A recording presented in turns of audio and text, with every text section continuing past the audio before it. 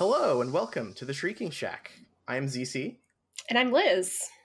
And this is a podcast for lapsed Harry Potter fans. And as lapsed fans do, we watched not one, but two documentaries last night. Yeah, it was a real treat. We really treated ourselves. Yeah, like all the fun things that you could do. We chose watching two TV puff pieces about an author we pretty explicitly don't like. Yeah. The first one we watched, I have definitely seen before. Like I have a vivid memory of watching it probably when it came out, which was 2001. Right after the first movie, right? I think right. Yeah, because it was after the first movie, and after the fourth book. That's right. And I remember, and it was in 2001, so I remember really liking it, and a big part of that was just all of the little clues that were dropped. I was very enchanted because there's this great scene where she's sitting with this box of notes. Oh, yeah. And she says, like, she knows what all the characters have for breakfast. Or something like that. And I was like, that's amazing. Yeah. I want to know what Snape has for breakfast. Oh, probably rude first years. Yeah. But yeah, it's an incredible, it's this like made for TV documentary. It has a bunch of movie footage in it, which is probably a big selling point at the time. Or like, because this would have been like before the DVD came out for sure. And like the footage of her in her, like it keeps going back to this footage of her in her apartment, or I don't know where she actually is, with all her writing stuff. And like she teases you with the epilogue, which is like maybe the best part of this whole thing. She has the epilogue in this big scary yellow folder, and like won't show it to them.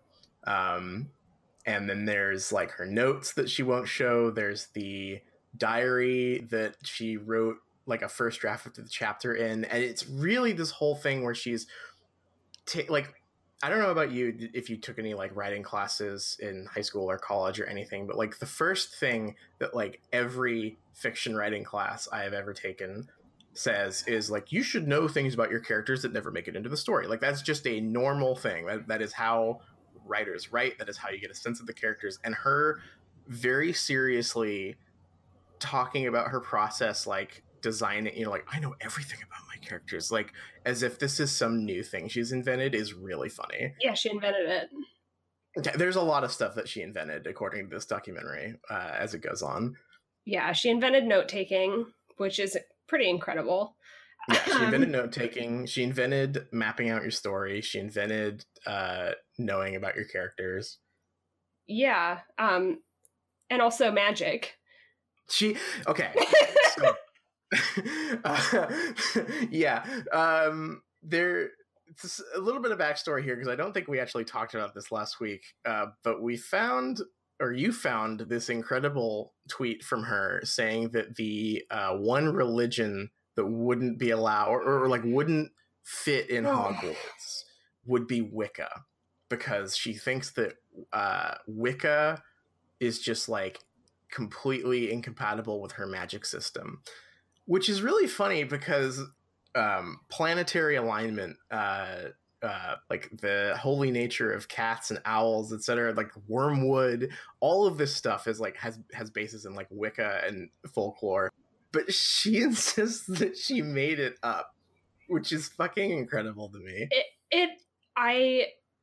When I found this tweet about Wiccans not being at Hogwarts, it just sent me down this rabbit hole. Like I think like J.K. Rowling says just insane stuff all the time about her books, but this one I think like flew under the radar a little bit because all of the other stuff she says is just so unacceptable for the most part, and this one, I just can't stop thinking about it. I mean, everything J.K. Rowling has said post the books coming out has been insane.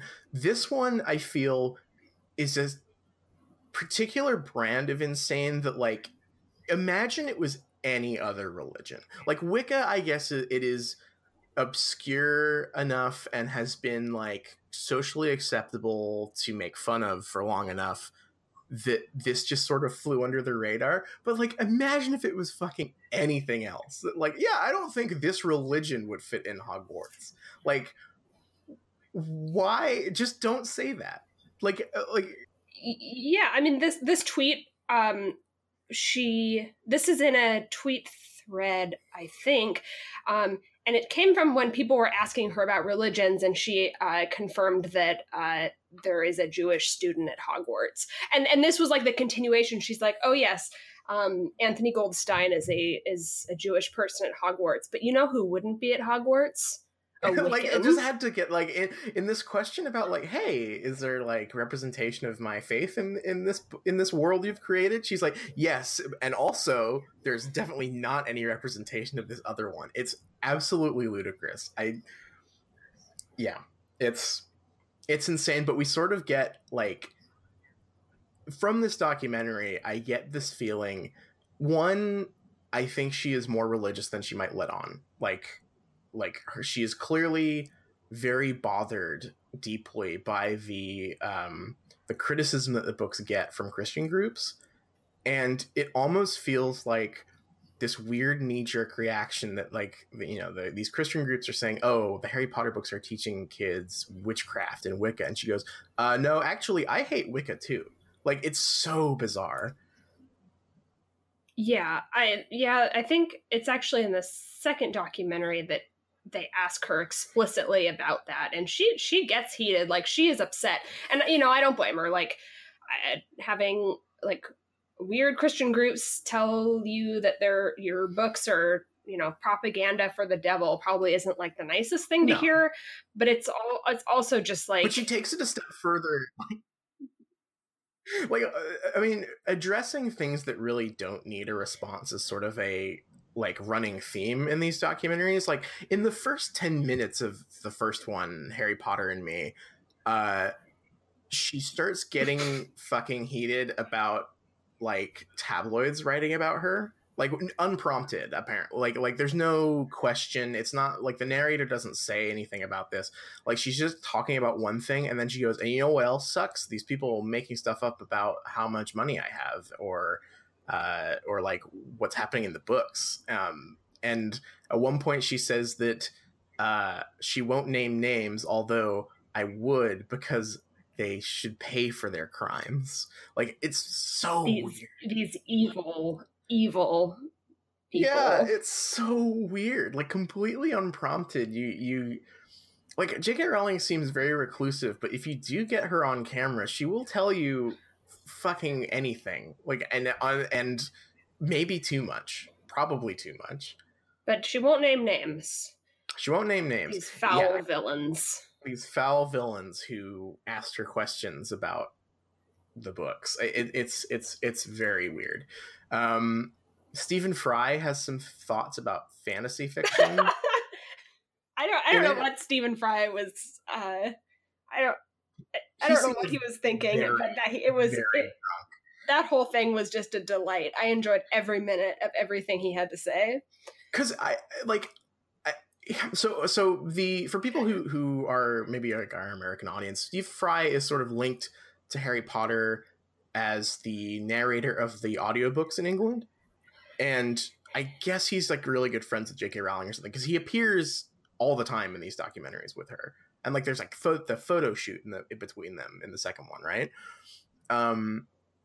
But it like he appears on camera, and then he launches into this thing about how Harry Potter is good because it's, unlike normal fantasy, it's governed by very strict rules, which is just not true. First of all, like that's like Harry Potter maybe has fewer rules than most famous fantasy fiction, and that's fine, but it's not an accurate assessment of the story. And then he keeps on rambling about this before saying it's so much better than typical feeble-minded fantasy. And like, then it just cuts him off, and they like move on to the next thing. But it's so weird. It's bizarre. I don't know what he was even talking about. It just came so out of left field, and I loved it. It was just like it was very throwing like weird shade at Lord of the Rings because it's not grounded in reality. Which is so nuts, because like if your criticism of like if your assessment of Harry Potter is it's good because the rules are very rigid, and then you're throwing shots at Lord of the Rings, like I've got news for you. Most people stop reading Lord of the Rings because it takes too long to explain the rules. Like that's like the number one criticism with Lord of the Rings. And yeah, it's some really, really weird stuff. And like this is all in like the first 15 minutes or so of this hour-long documentary. We have J.K. Rowling popping off about journalists. We have J.K. Rowling claiming that she invented magic, or like she invented all of the magic in Harry Potter and doesn't draw from any real life sources except references to British folklore, which I hate to break it to her, but the references to British folklore are Wicca and Druidism. Like those are what those things are. And then we get Stephen Fry throwing shade at Lord of the Rings, and then we get a lovely and heartbreaking visit to the apartment that she wrote most of the first book in. Yeah. It is very heartbreaking to imagine someone living in a tiny apartment. But thankfully, she wasn't stupid enough to have one without heating. What kind of fucking idiot? Like this is one of her somewhere. This is one of her journalism things. Like while she's walking to this apartment, which like maybe it's been like I don't know spruced up in the time, but like it looks fine. It looks like a normal like lower middle class area and apartment. But she's walking this apartment and she's saying, "Oh, it's not good enough for for the journalists that I was a single mother writing. They were saying that I wrote on napkins, that I didn't have heating, and I like as if I would be stupid enough to have an apartment without heating." Like no one asked you this. Like you don't have to say this. You really don't have to say this stuff. She's wearing a fur coat, which I don't know if I thought that was the second one. No, that's the first one. Oh. Yeah, the first one, she's wearing this like big fur coat in this like tiny apartment. Or maybe she's wearing... No, you know what? You might be right. Maybe it is the second one.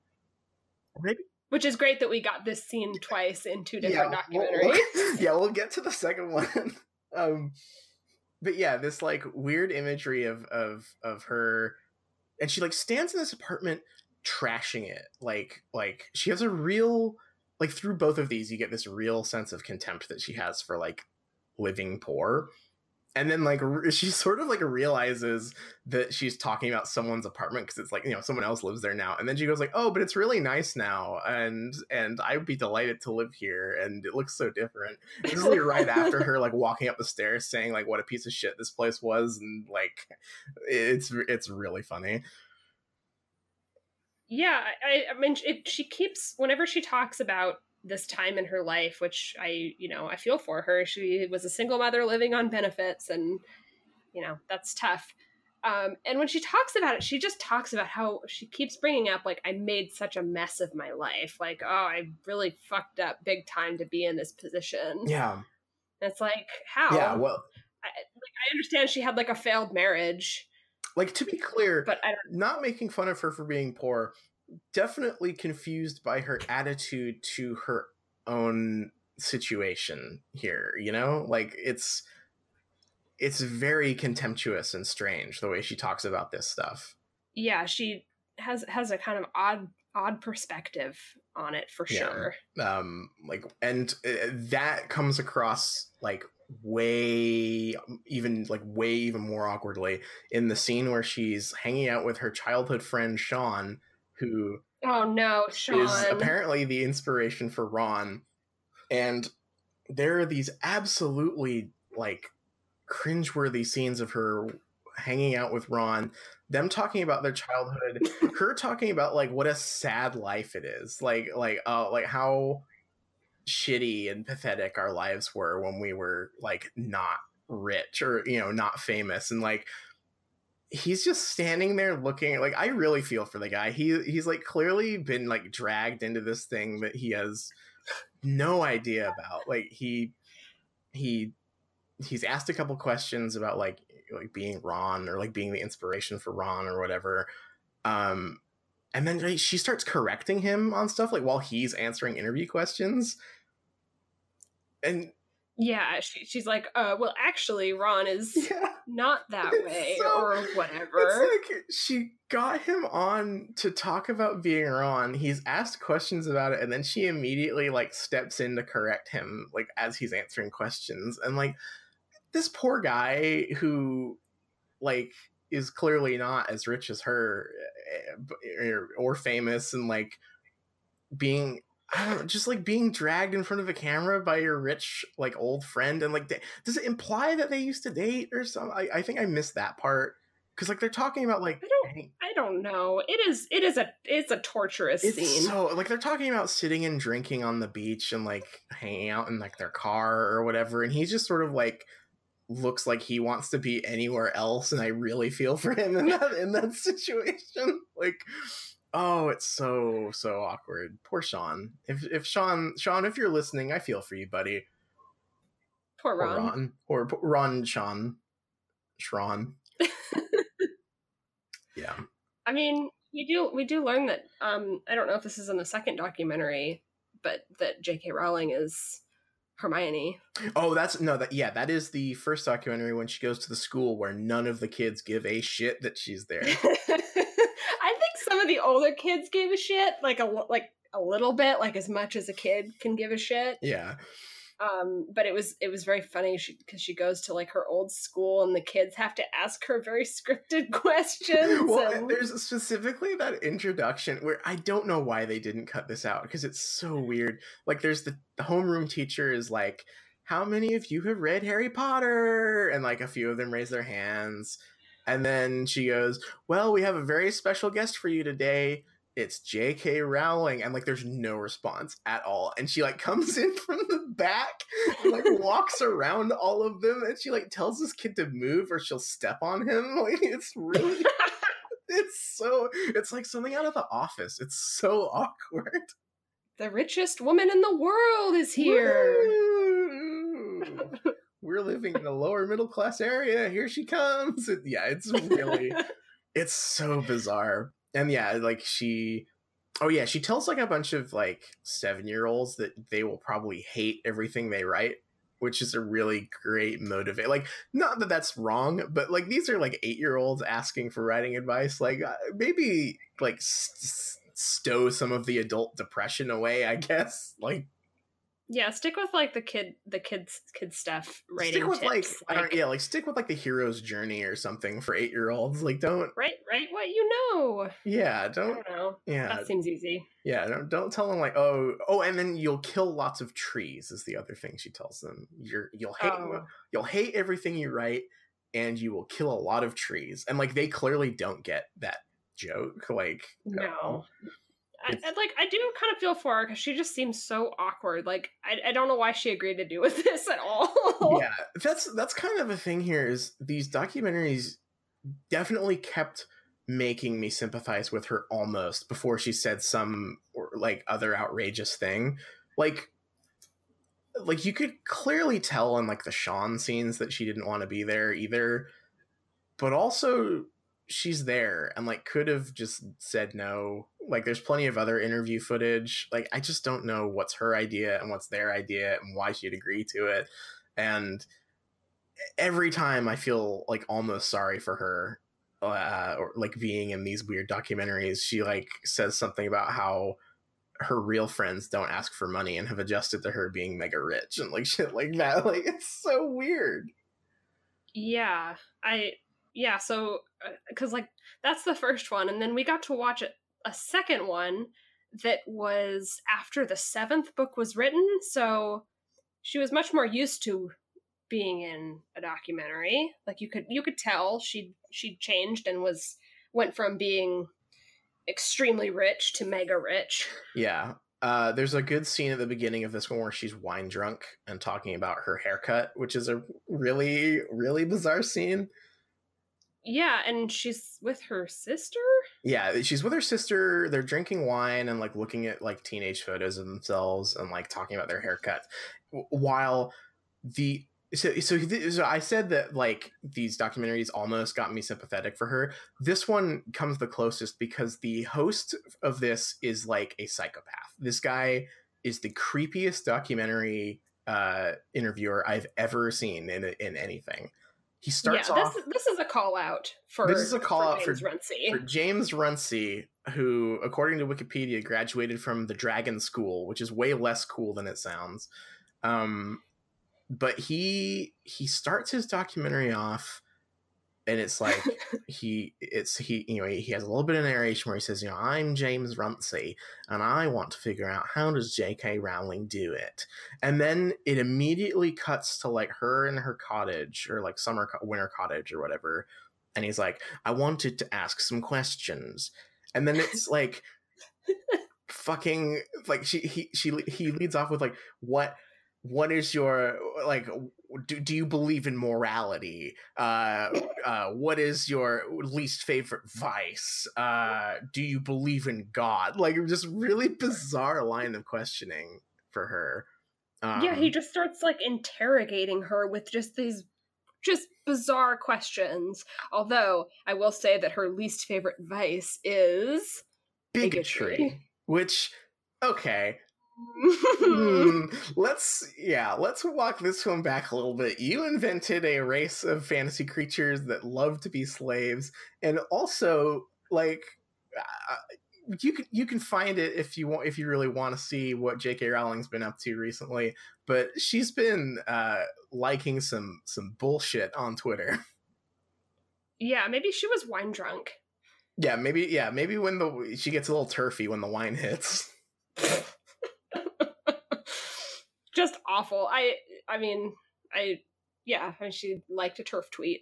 There's not much to say about that. Yeah, when I first saw it, I was just like, there's like a non-zero chance that she saw that tweet and literally just didn't understand it. Yeah. But probably not. But probably not. And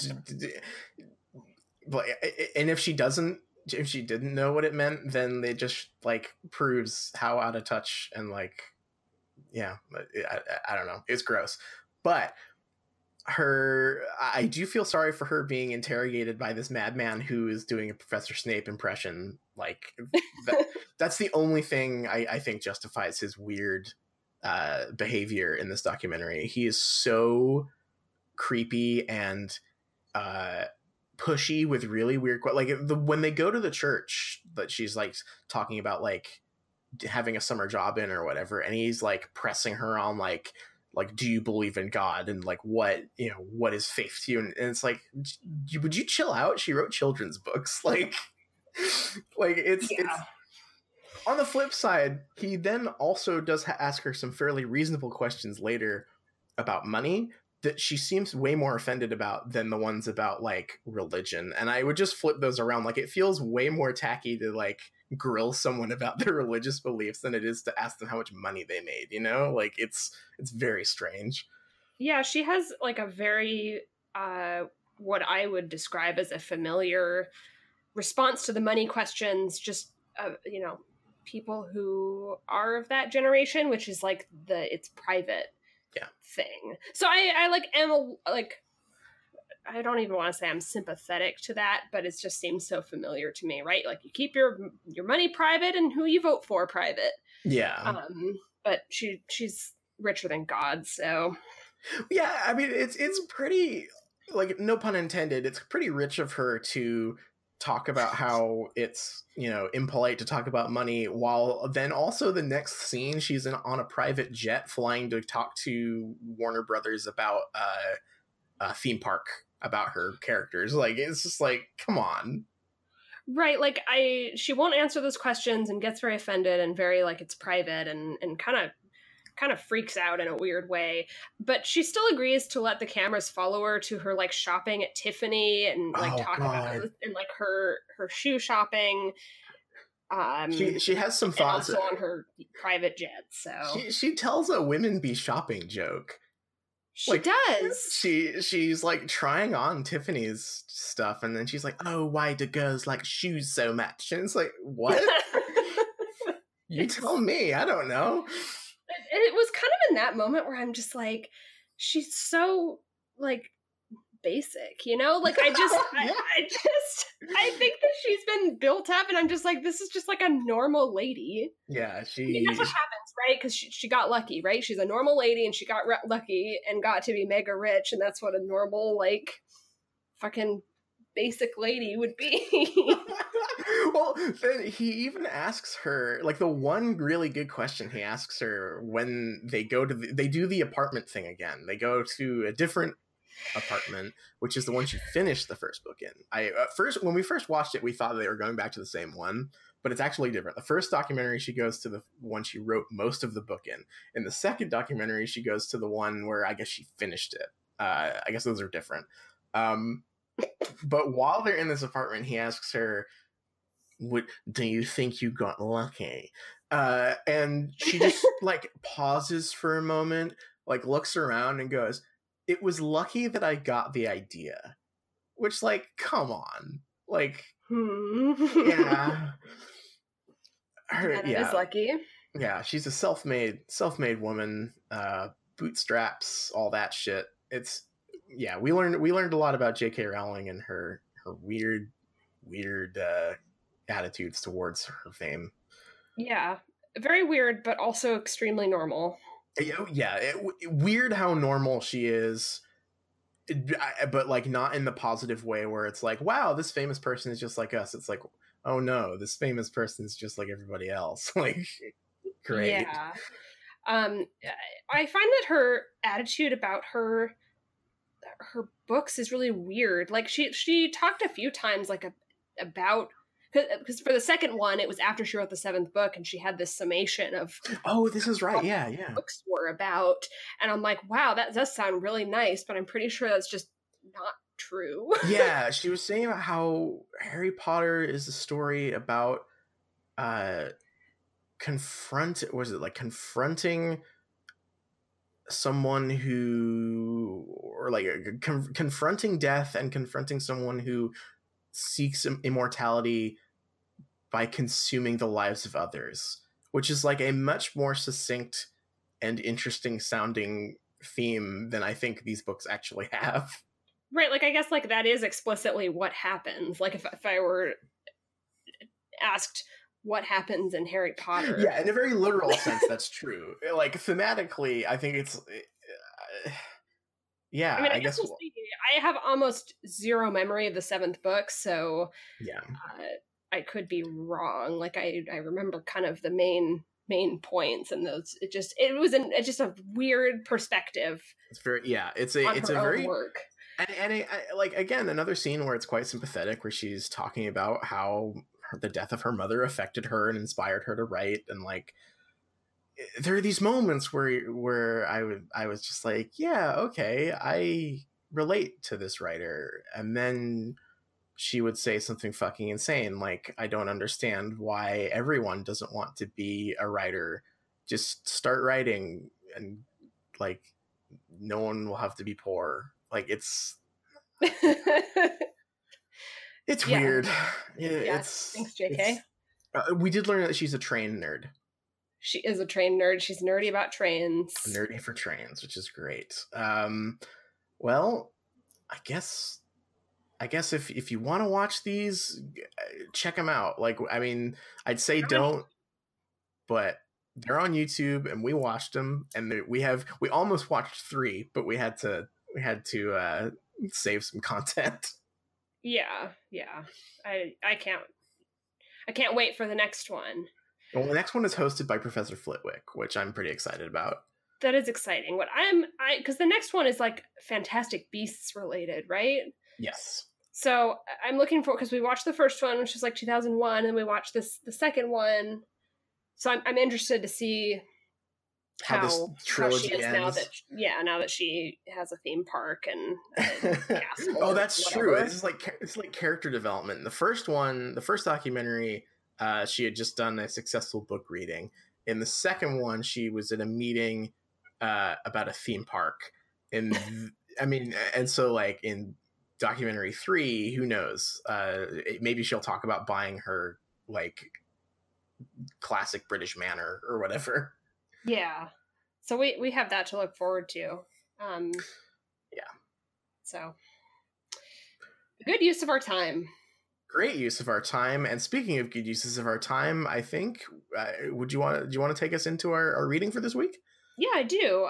So I mean, that's not sarcastic. I do think this is a good use of our time. I do too. Because these chapters were just like really good, which also made watching those documentaries very funny to me because they were so wild. And then I'm like, these 2 chapters are so like they're just like fun and kind of understated, I guess.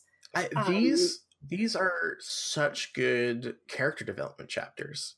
Yeah, I liked them a lot. So we read chapter 9 and 10, and chapter 9 is the Midnight Duel.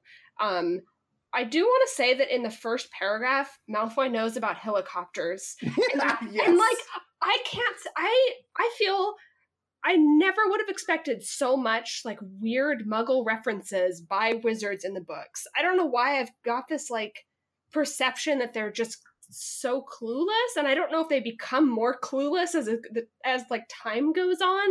I think my benchmark is Arthur Weasley because he's like explicitly written. I'm fairly sure he's written as like he's like a muggle nerd, but he doesn't know what like an outlet is. Is he just really bad at his job?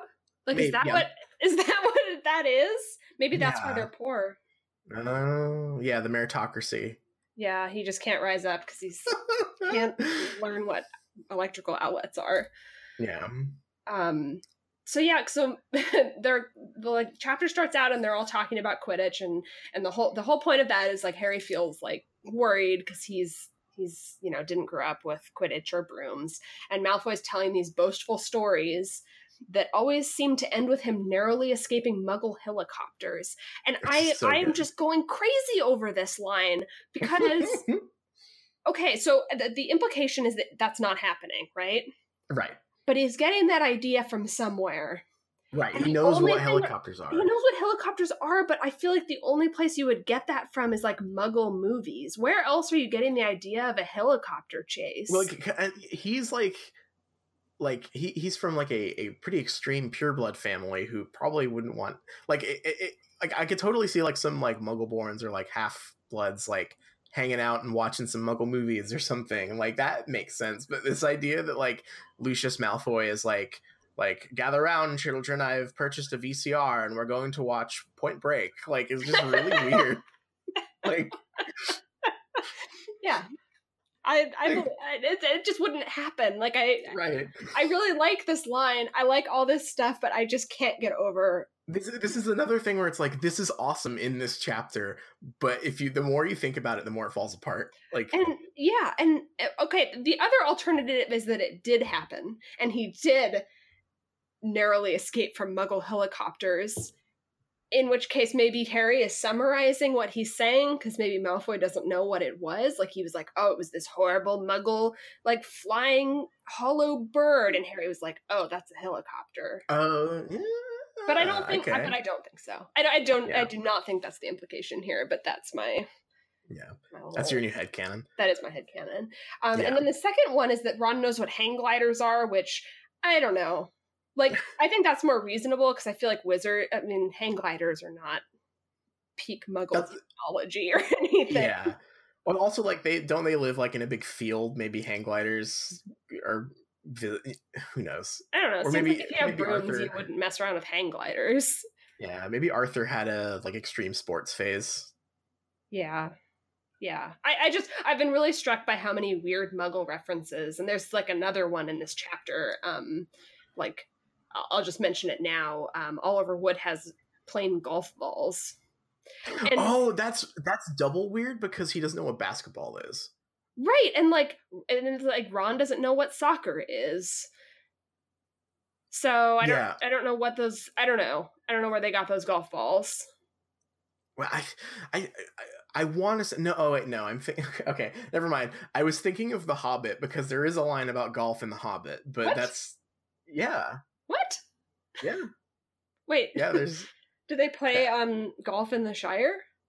No, it's so like it was a thing that came. Okay, we're getting way off track here, but this is funny. When the first Hobbit movie came out, there's a line that Gandalf says about the invention of golf. And people got really mad and were like, "Oh, no, that's not you can't do that in Lord of the Rings." I was like, there are explicit references to golf in Tolkien stuff because golf, I guess, is like a really old Scottish thing. So wow. it fits in this like medieval world, but it's I always get okay. This is my sad chain of events here. I got Dumbledore mixed up with Gandalf talking about golf. So Oliver, yeah, maybe Oliver Wood. I don't know. I don't know. I don't know. I feel like golf is one of those. I'm not trying to be mean to golf, so if we have any golf fans listening, I'm sorry, but I feel like it's totally reasonable for, like, people to happen upon golf as a sport independently. Okay, yeah. You know, I mean, it's weird that they would call it golf in the Shire, but yeah, that's fine. Yeah, that's very funny. So yeah, I don't know why Oliver Wood has golf balls. I don't know his parentage. I don't know if he's a half-blood, but he doesn't know what basketball is, so yeah, yeah. But like weird Muggle references aside, I think this is like the strongest stuff that's been in this book so far. And like I'm reading, as I was reading these chapters, I just kept on thinking like, okay, now I really get and remember why this was so big and why this was so influential at the time, because these chapters, and especially the Midnight Duel, because it has so much of it, just has some of the best subtle character building through dialogue. Like I like these feel like real people talking to each other. You can tell who's talking at any given point, even without the tags, just because you get a sense of how these characters behave, and it's really fun to read. Like Harry and Ron bantering. There's so many good Harry and Ron like zingers in this chapter. Yeah, there are, and the characters are just so likable. All the likable characters are, and you love to hate Draco, and Harry and Ron are great, and it really Harry's like fish out of water thing really works really well. But all of the dialogue is so like snappy and well done, I think. And like, okay, they walk such a good line with Hermione in these. Like I mentioned this, I think, in our second episode. I was really worried about the Hermione stuff just because I was like, are they just like way meaner than I remember? Is just going to be really awful, like them bullying her for like a couple chapters and then just like magically being friends later. But it feels so earnest, the way like she is earnestly incredibly annoying in these chapters, but you feel for her and you understand why she would be that way. And Harry and Ron are quite standoffish and mean to her, but they kind of have a reason to, and also they clearly feel bad about it. Like every joke they tell at her expense is accompanied by some line about like, them looking or feeling uneasy as soon as the words have left their mouth, which is like very relatable as like kids shit talking, kind of like it feels, it's very sweet at the end. Yeah, I agree. And I also think that it comes across much more like kids having a fight to me. Yes. Rather than like someone just kind of being bullied. I think this might be like, this perception is a little bit of a failure of the movies, or the movie, because I don't think that these like scenes were set up very well. Like we had in these two chapters, there are so many like iconic movie lines that were lifted out of the books and stuck into the movies, and I think made worse for it. Totally. When I again, it's been a long time since I've seen the first movie, but the Wingardium Leviosa scene that is Hermione's like iconic line that everyone loves has just a completely different tone to me reading it. Yeah. Because she's mad at them already, and it's Right. like they're actively in a fight, kind of. Yeah. Whereas the scene in the movie to me just seemed like a just standalone thing Right, that like she's just being happened. a bossy child in the movie scene, and it's irritating. Whereas in the book scene, like they've already like had the narrow escape with her like ruining the duel, and also, well, it's twofold, because they're perhaps legitimately upset with her for her nearly getting them caught when they went to meet Malfoy for the duel. They're also probably mad that she was completely right about it being a trick. Yes. So there's so it like, which is a running thing with her, right? Is like she's annoying, but she's totally right. It's like the way she expresses this stuff could be irritating, but she's not wrong. Which is I don't know. It's not something that I remember coming across very well in the film. Yeah, and I don't know much about film adaptation, but when I read these chapters, I feel like I could pick out. I felt like I was someone that was like, oh, if I'm trying to adapt this, like I could pick out those blocks of text that clearly, the person who was writing the screenplay like highlighted those and were like, oh, I love this. This is so clever. This is great. And then they lifted it, put it in the movie, and it just falls flat. Another one of those moments for me was Neville's iconic movie line, which is during the flying lesson. And it's when he's explaining the Remember All, and he says, he explains what it is. And then he doesn't say this dialogue line. It says Neville was trying to remember what he'd forgotten in the book. Yeah. But in the movie, he says that out loud, which I think just like ruins all the cleverness of that and the pacing of that moment. Yeah. And there's another thing too, is that that scene with the flying lesson, where Harry, like, there's a good balance here that really hammers home that like Harry and Ron aren't like bullies towards Hermione, which is what I was worried about. Rereading it because the first reaction Harry has when Malfoy starts picking on Neville is to stand up for him, and I love this scene. It's this very like hot-blooded, like, I mean, like there's that fantastic line where he flies up to him and says like, your little friends aren't here to save your neck or whatever, which is like, I really like Harry. Like you root for him in these situations where he's standing up for his friends, or in this case, Neville's not even really his friend at this point. Like he's just standing up for someone who's clearly being pushed around. And it's such a small, I want to say it's a small scene because it is in the book. Like he just flies up to Malfoy and catches the ball when he throws it. Like we keep bringing the movies into this, but like, do you remember how fucking long and insufferable this scene is in the film, where it's like this whole chase sequence, CGI action sequence where they're like zipping around and like Harry catches it right before it smashes like Professor McGonagall's window in the tower or something? Like, so overcomplicated for what should just be this really simple scene of him standing up to a bully. Speaking of character development, I also adore this scene where he thinks McGonagall is mad at him, but she's actually just super stoked that the sports team has a new Seeker. Yes, I love this. It is and again, I just like think of the scale of everything happening works so well, and she like is happy that maybe they'll be able to beat Slytherin, and is just big sports fan McGonagall, and it's so cute.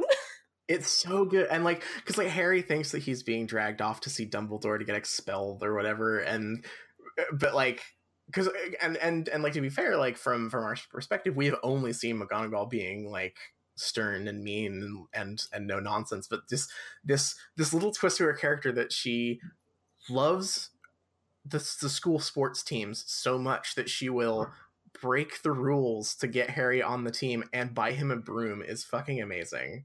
Yeah, and she pulls like Oliver Wood out of class to tell him this. Yeah, like she's so stoked about this, she pulls another kid out of class to like tell him about it. Yeah, it's so good. Do we want to talk about Madam Hooch? This is our yeah. I want to talk about this because this is our exciting Pottermore segment. Oh yeah. Oh, our favorite website. When I first read the Madam Hooch part, I was at first shocked that they didn't trolley witch her, being like she's not some kind of magical creature because she has yellow eyes, and this is just like I just can't believe she has it. yellow eyes and is like a natural flyer. It's like she's not. You'd expect that like in Cursed Child she'd appear and she's like, I was an owl transfiguration master or something like that. You know, like yeah. So that was shocking to me. But what we did learn is that she was probably in World War One. Yeah, oh God, it's so. She was a bomber in World War One, but like. Also, like in some translations, it's World War II, which I guess would make more sense, but it's still stupid. I only saw World War One. Yeah, so like, because it's from, like, okay, so does Pottermore explicitly say World War One? Is that what it says? The Great War. Yeah. Okay. Yeah. So the Great War is World War One. Yeah. I guess it's like some translation of the books in like Portuguese or something. It says World War II.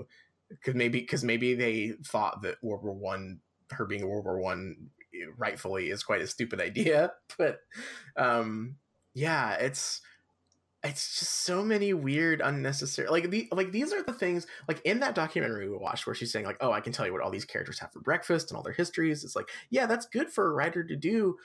You don't need to tell everyone everything. Please you don't need to tell us this. Yeah, like, actually, if you're explicitly don't tell me that Madam Hooch, the woman who teaches everyone how to play, or she's not even the Quidditch teacher, she's the flying teacher, right? Yeah, she's like a gym instructor. Yeah, we never see again. The gym teacher.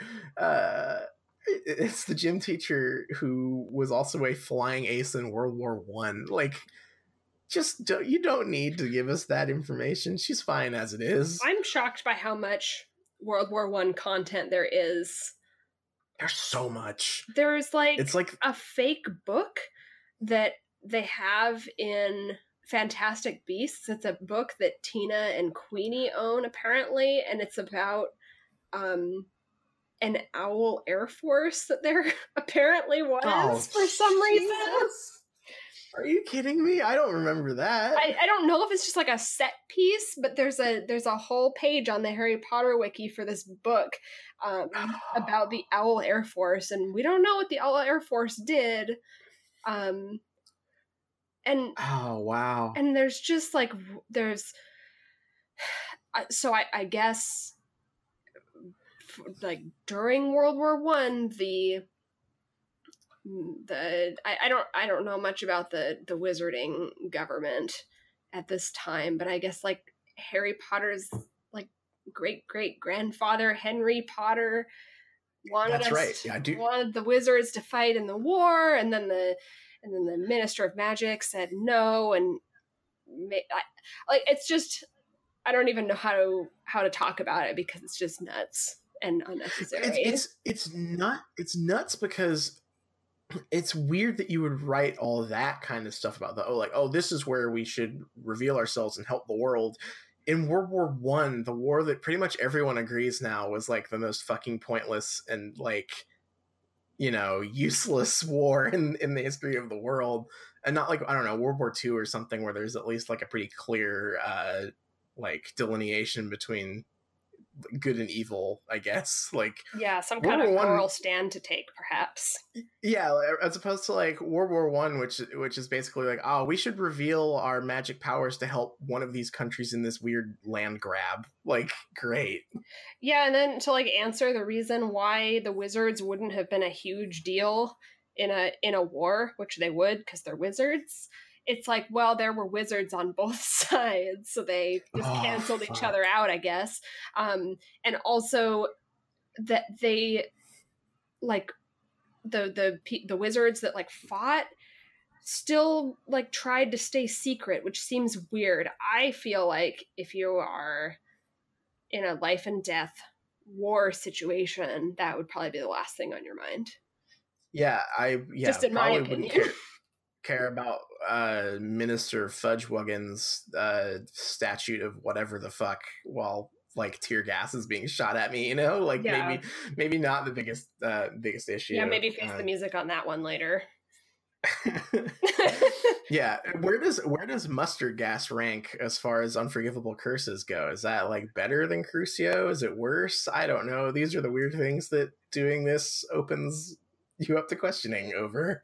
Yeah, I mean, luckily, like very little has been said about World War II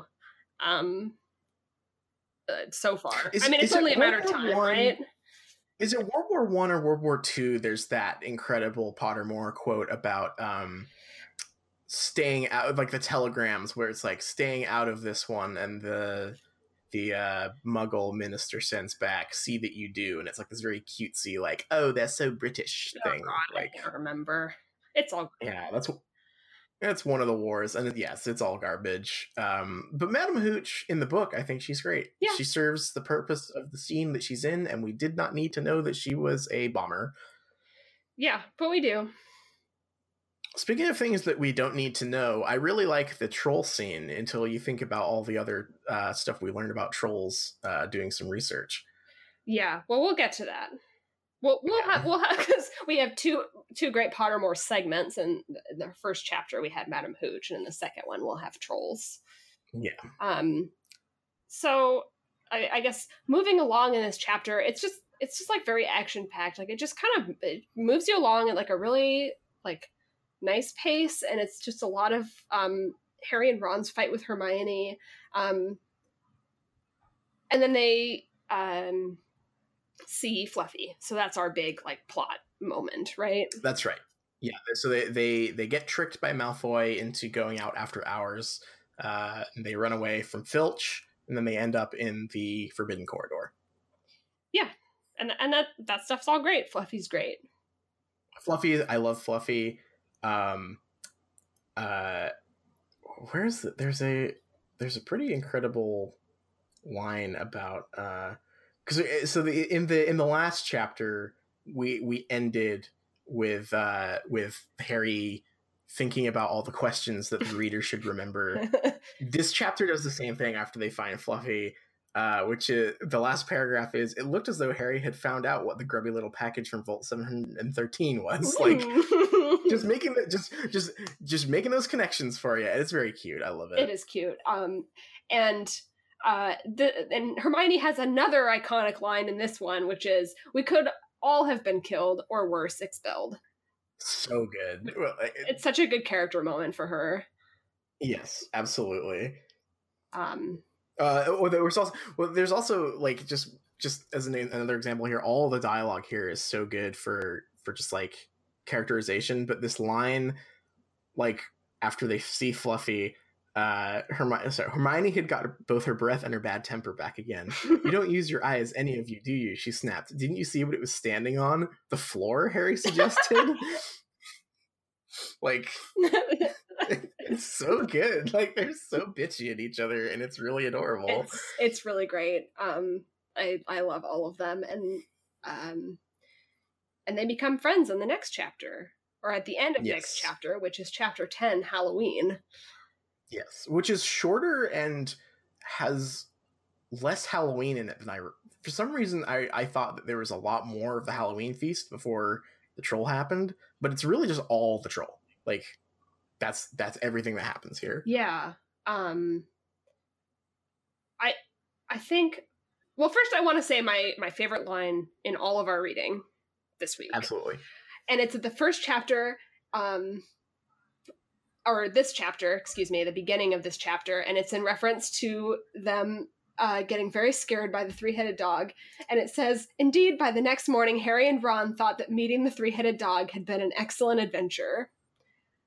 Yes, and what was it? They quite like to have another one or something like that. Yeah, I just really liked that, and it's just it extends the whimsy that I thought was just going to kind of be gone from like the first chapters. Yeah, and it's such a good, like, it does two things, right? Because it characterizes them and it also lampshades how not phased they are by a giant three-headed dog, you know, like by kind of directly wrapping that into um their reaction to the mystery that's in the book. It's like we said before, these characters don't behave like actual 11-year-olds, but that's okay. They're such good, well-rounded characters. Yeah. And they're very good. They had a brush with death, they slept on it, and it was all great fun. And now they think it's kind of cool. Like it's very... Yeah. Harry gets his broom at breakfast. I like Hermione's zinger here because she says, "So I suppose you think that's a reward for breaking rules?" Which again, she's being extremely annoying, but also she's right. Like I'm really on board with her. Like this all seems very unfair. Mm-hmm. And I think this is the part where we go into the weakest part of these two chapters, which is Oliver Wood explaining the rules of Quidditch to Harry, and it takes like 3 pages. And Harry repeats it back just in case you didn't catch it. It's so long. Like everything else here is so short. Like I think we think about like the flying lesson, for instance. It's like half a page, maybe a full page. And this is 3 pages. This is 3 pages, and like the weird part here is that I have so far, like I've had questions and complaints, but like most of everything I've said so far in, critiquing this book has mostly been drawing from my knowledge of what comes after it and like what this foundation is being laid for. But like as an actual book, like it not quite making logical sense all the time and just being a little bit nebulous and a little bit whimsical is totally fine. Like you could, that is a totally valid way to write a fantasy story. The weird part here is that Quidditch gets more rigid explanation in these pages than like any of the magic does ever in this series, which is just really weird. Like I do not think we needed Quidditch to be this explicitly laid out, you know? Yeah. It does not help that Quidditch is just like, I mean, this is like beating a dead horse for like Harry Potter fans, but Quidditch is just honestly the worst game. It's fucking stupid. It doesn't make any sense. Like I mean, this is the problem with this, right? Is like you can make up a sport that doesn't really make much sense, but you can't also expect me to get invested in it, which is now what these books try to do, which I think is just, maybe thinking about it, like probably the weakest thing in all of the books for me is I have very bad memories of being bored by the all of the Quidditch like games and subplots. Yeah, I think I used to dread the Quidditch chapters. To be fair to them, there's always something else going on. Like there's always like a plot thing, the Dementors are at the match, or Harry loses all his bones in this one, but yeah. This just like extended explanation where Harry just repeats the rules back, and they're just so stupid, and I just hate it.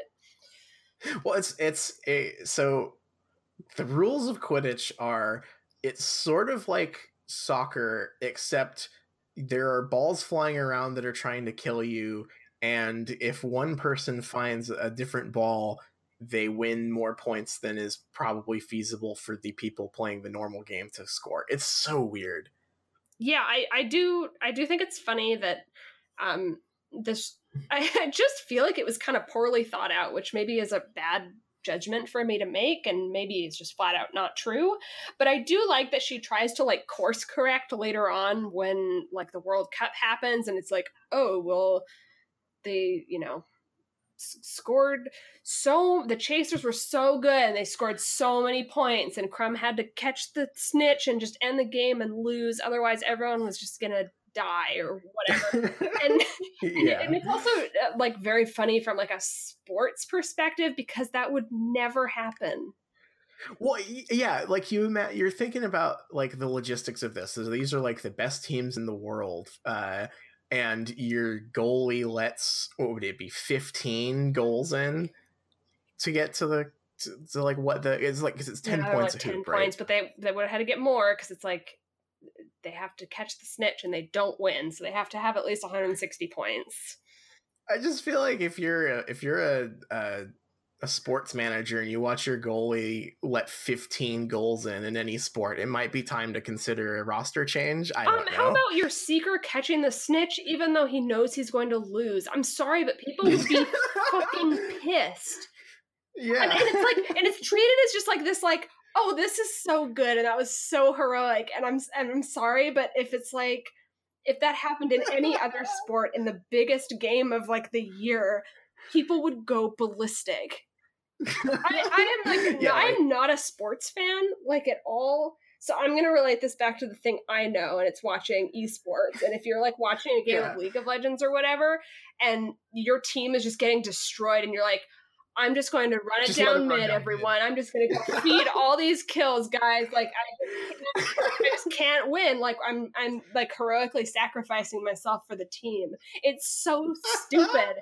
I don't know, like, who's going to do that in Overwatch League? Do you just like insta-lock Xeecee fucking May and like walking at the enemy team? Like, guys, I'm saving us all from this like horrible. Yeah, Crumb insta-locked attack Torbjorn.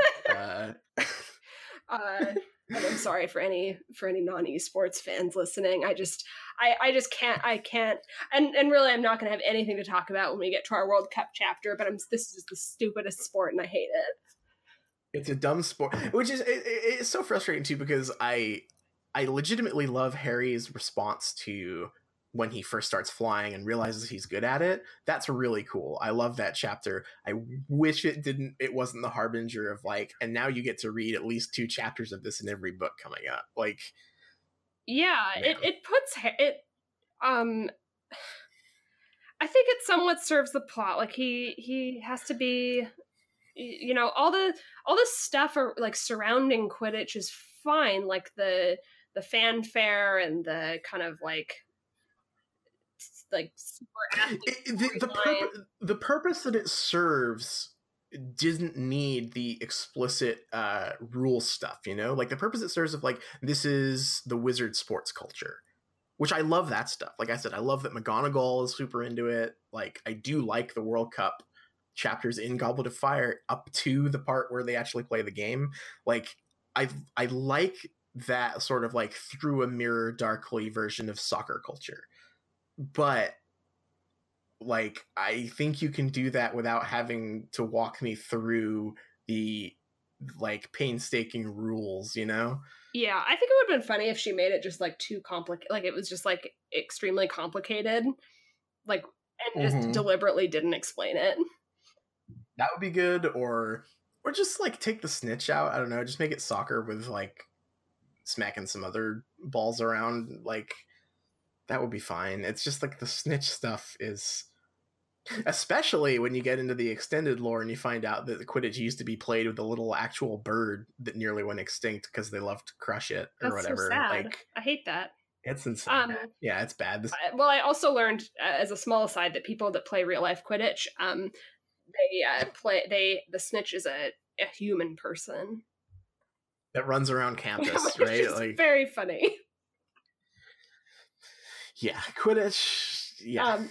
Let's move on from Quidditch because we have our other Pottermore segment, which is the troll. Oh yeah. You know, I guess I'll say good stuff about this scene. It's great. Harry and Ron going to save Hermione is so in character, just because it's like so stupid.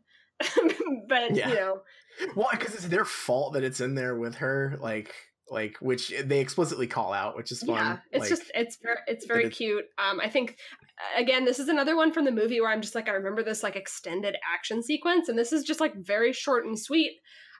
You pointed out the funniest line, I think, probably in all of our reading. Oh, do you want to read that one? The hair is this the jump? His jump. Harry then did something that was both very brave and very stupid. He took a great running jump and managed to fasten his arms around the troll's neck from behind. I'd just like to point out that 3 pages before it just said that the troll was 12 feet tall, so Harry can do a flying 12-foot jump, which is pretty fucking impressive. We just learned that he's a superstar athlete. So yeah, that's true. And he does know what basketball is. So maybe he, if he had been a Muggle, he just would have been a star basketball player. I believe that. Yeah. So yeah, all this stuff is great. I really like that the wand accidentally goes in the troll's nose, because I don't like the idea of them doing that deliberately. Yeah. And it's all like fun and gross and there's the cute character development moment with Ron doing Wingardium Leviosa correctly to save Hermione. It's like, it's all very pat and cute. yeah. I also, I feel like Hermione didn't have to lie. I think everything that happened, you know, I don't think anyone would have been in trouble, but I respect it. I know why she did it, and I thought it was cute. Yeah, and it definitely works. And the scene, the scene of them coming together at the very end is just so sweet, and it's cute that all of them acknowledge.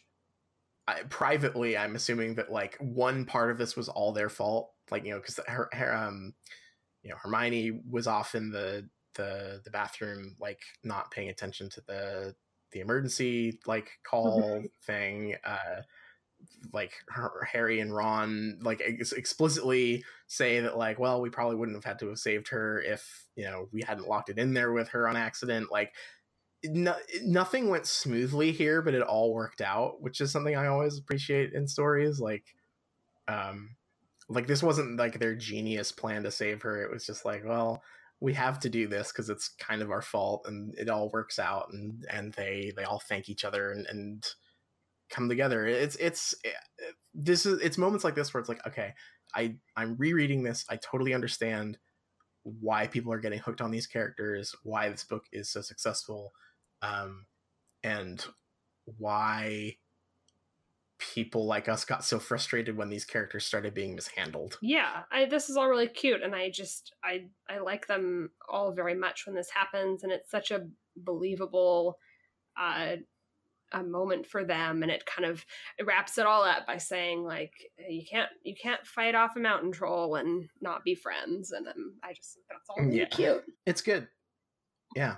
I think so. We're about 60. We have a few more chapters left, I guess. Next we have Quidditch, which I'm not looking forward to, but we're like running up on the end of this book pretty fast, and I'm really enjoying this one more than I was expecting. Yeah, it's been really fun. Like, I finished our chapters for the week, and I want to keep reading, except for this next one because it's Quidditch. But for the most part, I'm really enjoying it.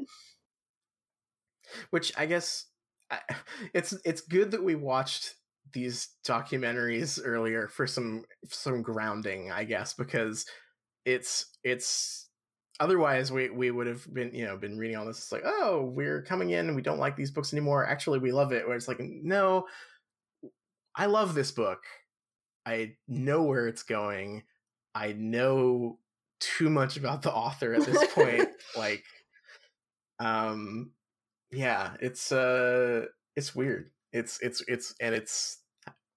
I guess there's sort of the added tragedy, or not really tragedy, but like the added disappointment. It's like, I love this thing and I know where it's going, and I know that the author is a horrible turf on Twitter. Yep. We know that Madame Hooch was in World War One. We know the American Wizards have an execution chamber. We know that trolls are sentient, and they're semi-sentient. They're quote unquote semi-sentient. I don't know what that means.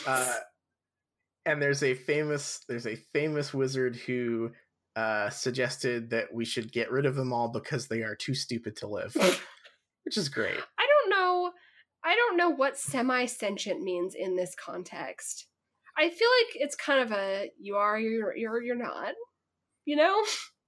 Yeah, like it's got to be that like they're more animal than like creature with society, right? Except that doesn't make any sense because it has clothes and tools, right? So like, well, okay, but so I'm getting this from the wiki, and I will say that the wiki is notoriously bad, but like it's in the like sidebar area, and it says like troll, and it's like sentience, and it's like semi-sentient, and then in parentheses it says like because of low intelligence, and I'm like, I just don't think that's what sentience means. Also is extremely rude.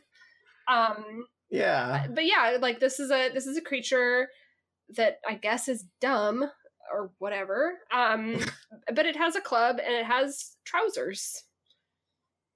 Yeah, I was thinking for a moment that maybe the clothes were a movie edition, but it says trousers right there. Ron wipes the troll boogers off on the troll's trousers.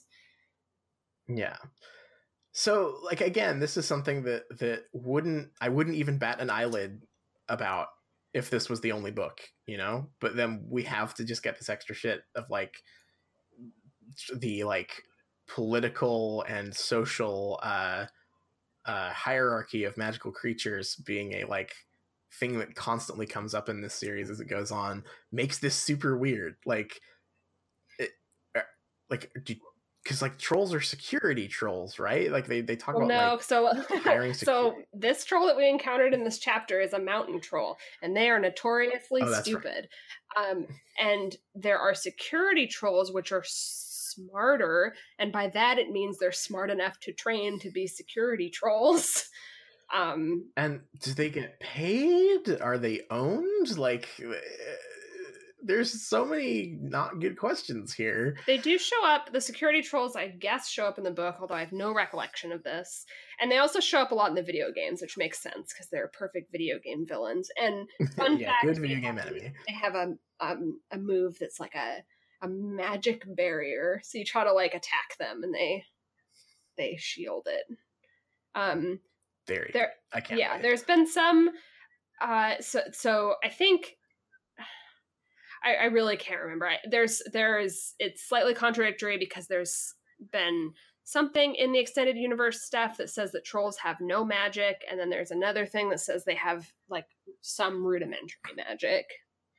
It's just like more and more stuff that we probably don't need answers to, but have been filled out because of the nature of like how thorough and bizarre the extended universe for Harry Potter is. I just want this to be a story about some kids that save their friend from a troll. Like that's all it needs to be. I mean, this is something that isn't just extended universe too, because we are quickly going to be into the realm of talking about the ethics of the Ministry registering non-human magical creatures. And I don't think that like trolls come up in that, but it does, you know. Yeah, because that's goblins and centaurs and house elves and all that wonderful stuff. And to consider that, like, with Fantastic Beasts, you can look at that companion book that the movie was based on, and in the like book, I think that there's like a guide about like how dangerous and like what the Ministry considers them. Like, are they people? Do they have personhood? Are they animals? And it's like this book where it's like you can read about werewolves who are people, and also read about like magic dogs. Yeah, the Krupp, which is a dog with two tails. Very, very imaginative. Well, yeah, she made up everything. Yeah, she made it all up. Nothing from folklore. Yeah, it's very strange. It's weird thinking about. I'm actually really curious to read that book when we get to it. That side book, because that's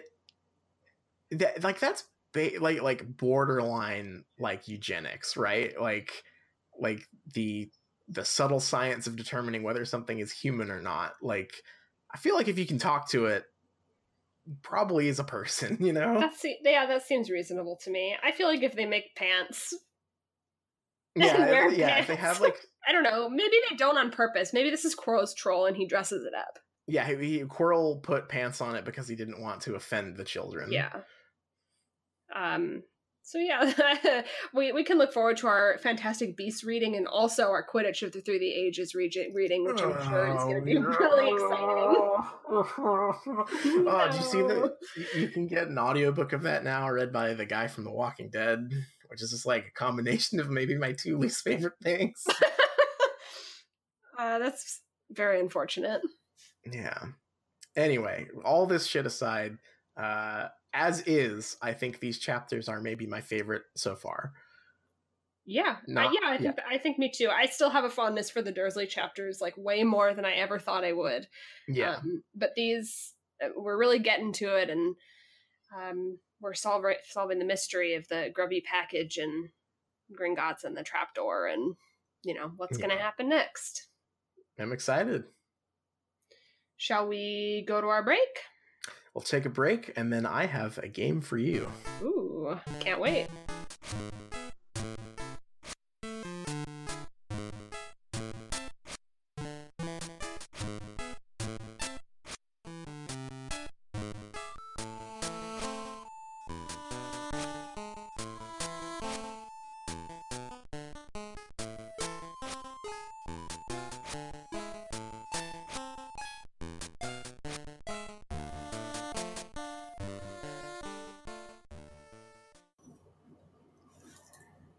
Hello, we are back from our break.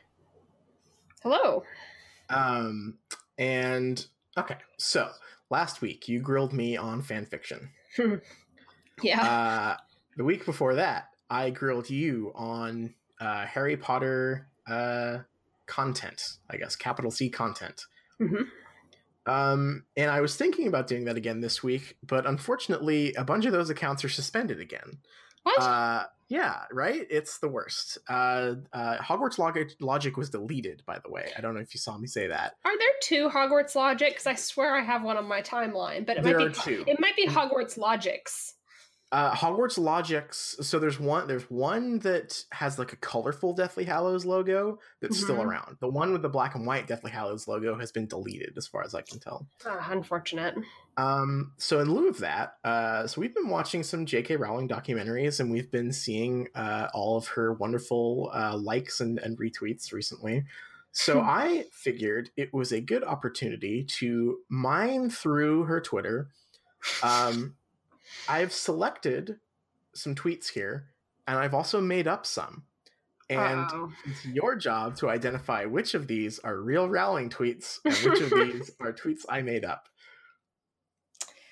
This is going to be tough, I think. I hope so, but yeah, we'll see. We'll see how you do here. I wanted to call this segment "Oh No, She Twitn't," but that would be a nightmare.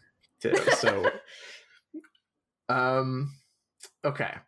I'm gonna go. So I'll read you the tweet. I'll tell you when the date it's from is, and I can tell you the number of tweets and retweets and likes just like before. Okay. Are you ready for your first one? Yeah, I'm ready. My tennis game is non-existent. Feeble little arms like a T-Rex due to years of typing. Strong fingers though. What?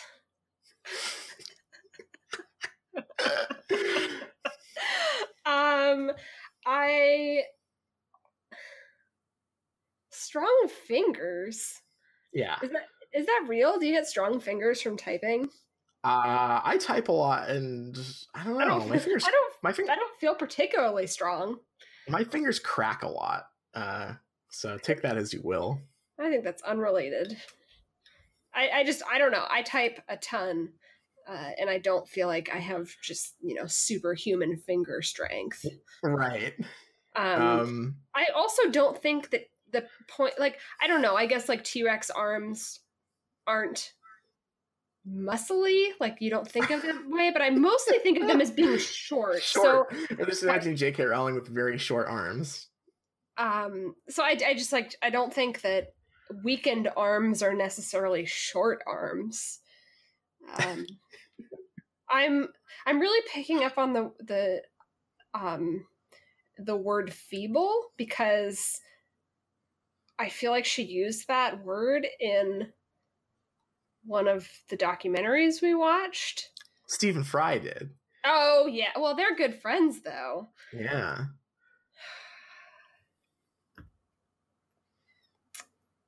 Her tennis game. No. There's no way. This is not real. I'm sorry, this is real.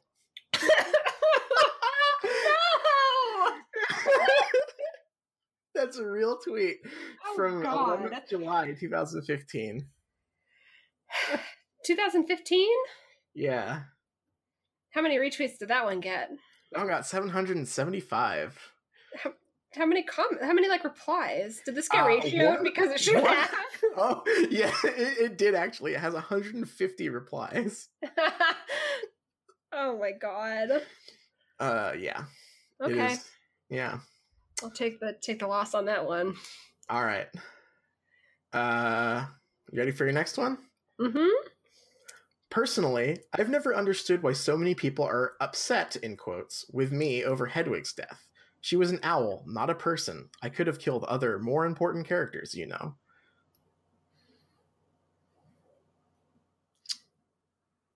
Huh. If she wrote it, I hate it. If you wrote it, you are a villain. Horrible villain to say such a villainous thing. As J.K. Rowling. As J.K. Rowling. I do think she has this weird preoccupation about talking about characters she's killed in a really weird way. Although I'm starting to think that's like an author thing. Yeah, authors love that shit. Like, yeah, they can't get enough of it. Yeah.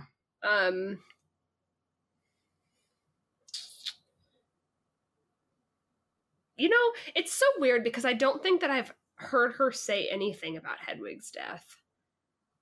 Like, I feel like I've heard her talk extensively about deaths in the books. Well, she loves talking about Fred and George, right? Like, right, like how like no, he's not okay. But she never talks about Hedwig. That I've seen. I don't know. Maybe she has. And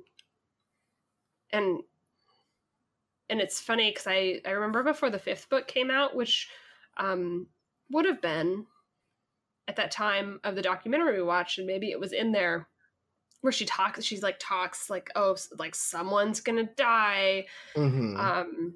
But it's, you know, and she would like drop clues because I remember obsessing over that as a kid. I was like, who is it gonna be? And then I also read that Pottermore feature when I was on my favorite website, Pottermore, that was like, J.K. Rowling said that Hagrid was never going to die, which is just such a bizarre thing to say. Yeah, Hagrid was never going to die. Was never going to kill Hagrid. I think you made this up. I don't think she talks about Hedwig's death. You are correct. I did make that one up.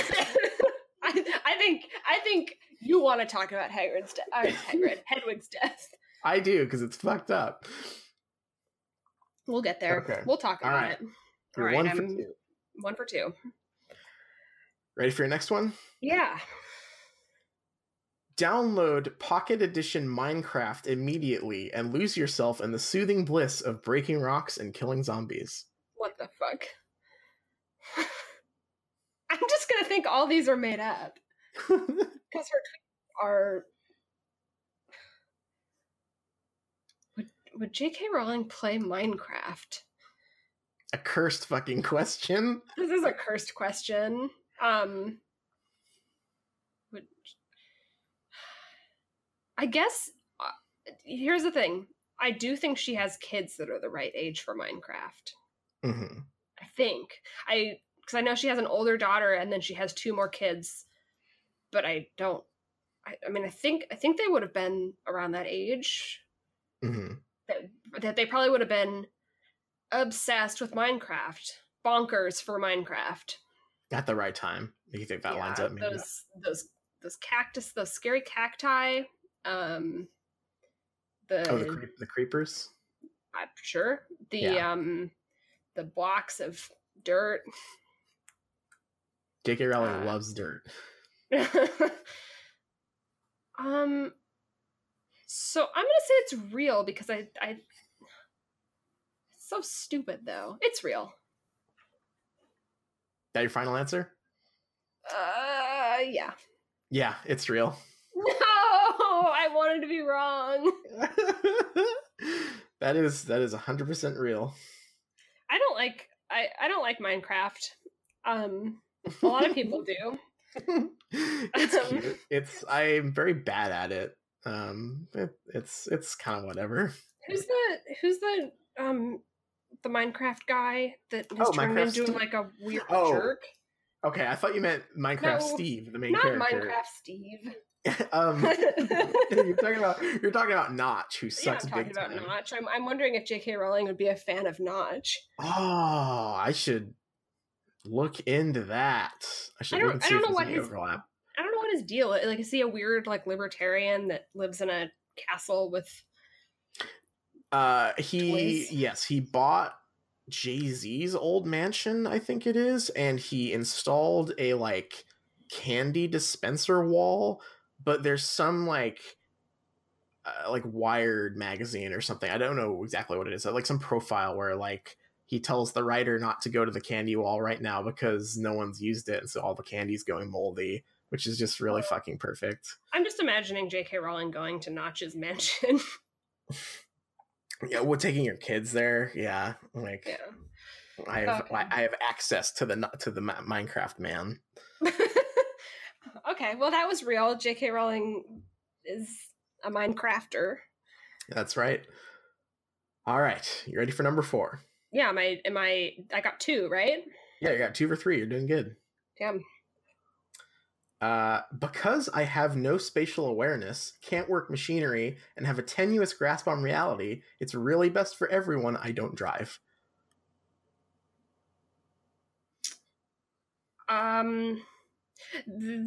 This is like extremely in her style. Like it just sounds like her to me. Like all of her tweets are written in this way. Yeah. Like this like weird like kind of twee whimsy I'm a writer style. Also I find J.K. Rowling like uncomfortably relatable sometimes because I hear that and I'm like, oh yeah, that's me too. And I hate it.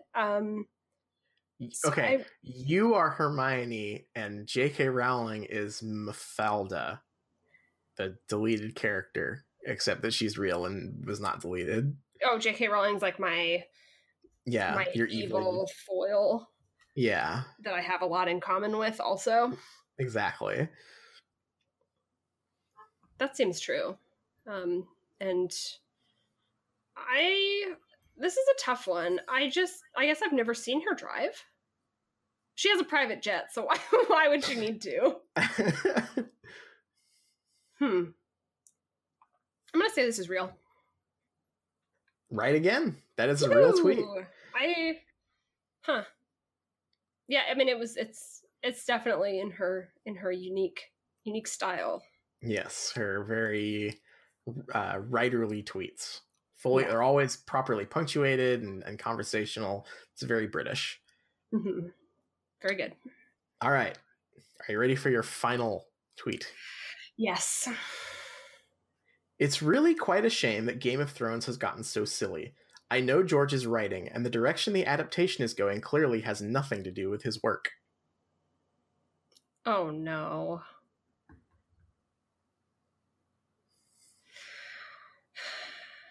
Jeez. Does she know him? These are the questions. Does J.K. Rowling know Notch? Does J.K. Rowling know Minecraft Steve? Does J.K. Rowling know George R.R. Martin? I feel like it's like really plausible that they could know each other. Right? I also just get this weird feeling that J.K. Rowling doesn't read fantasy books, though. Yeah, I can see that. I have nothing to base that on, but I just like get this. I mean, she thinks she made it all up, which I could see if maybe she has never read a fantasy book and has just like soaked up all of the like fantasy tropes like via cultural osmosis and therefore thinks she made it all up. And Wiccans can't go to Hogwarts. Yeah, no Wiccans at Hogwarts, please. No, it just doesn't work. I have read Game of Thrones, the books.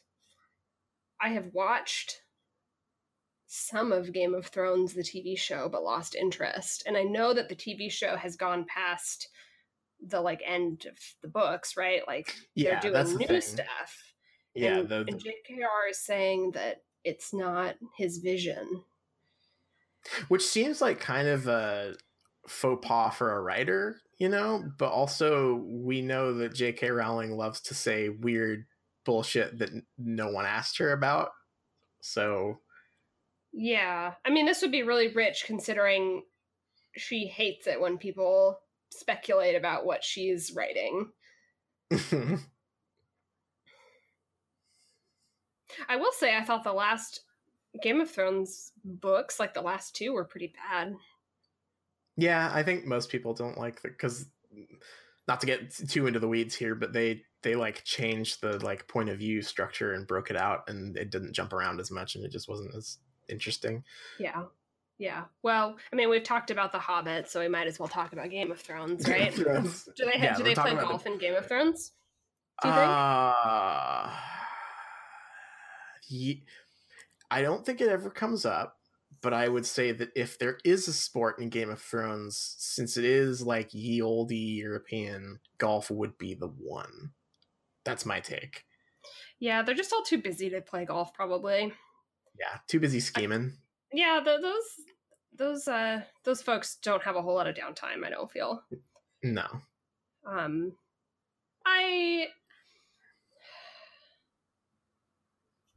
I think you made this one up.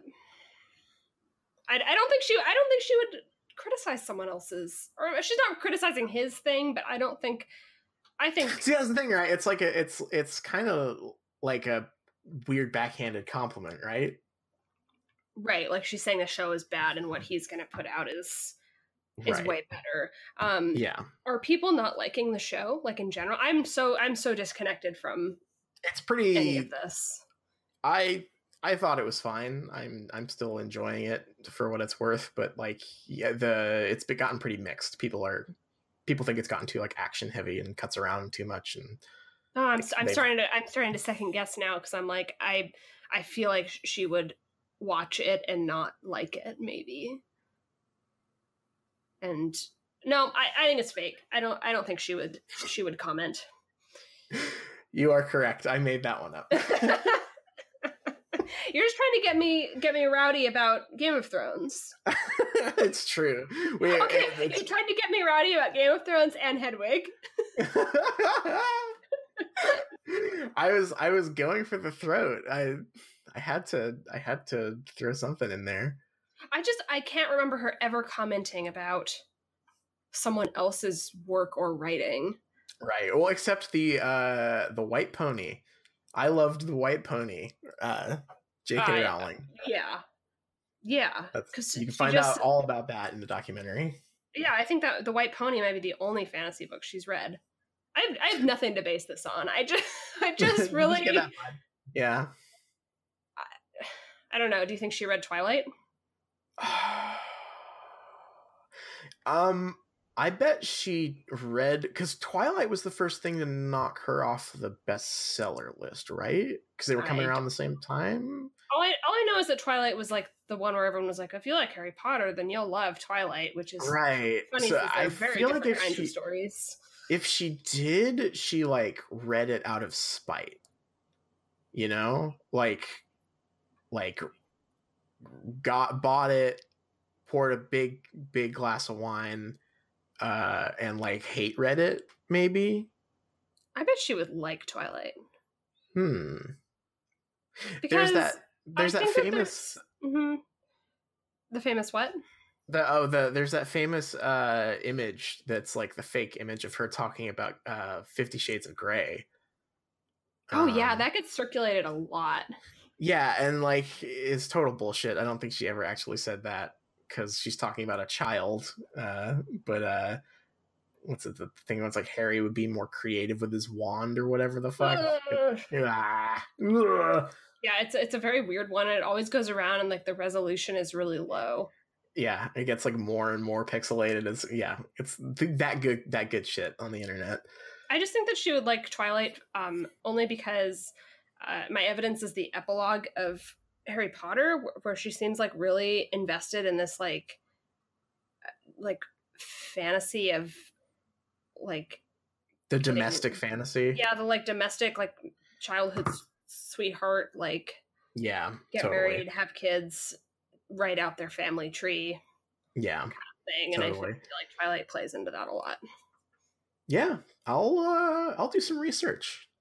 Yeah, we'll get to the bottom of this. This is a fun game, though.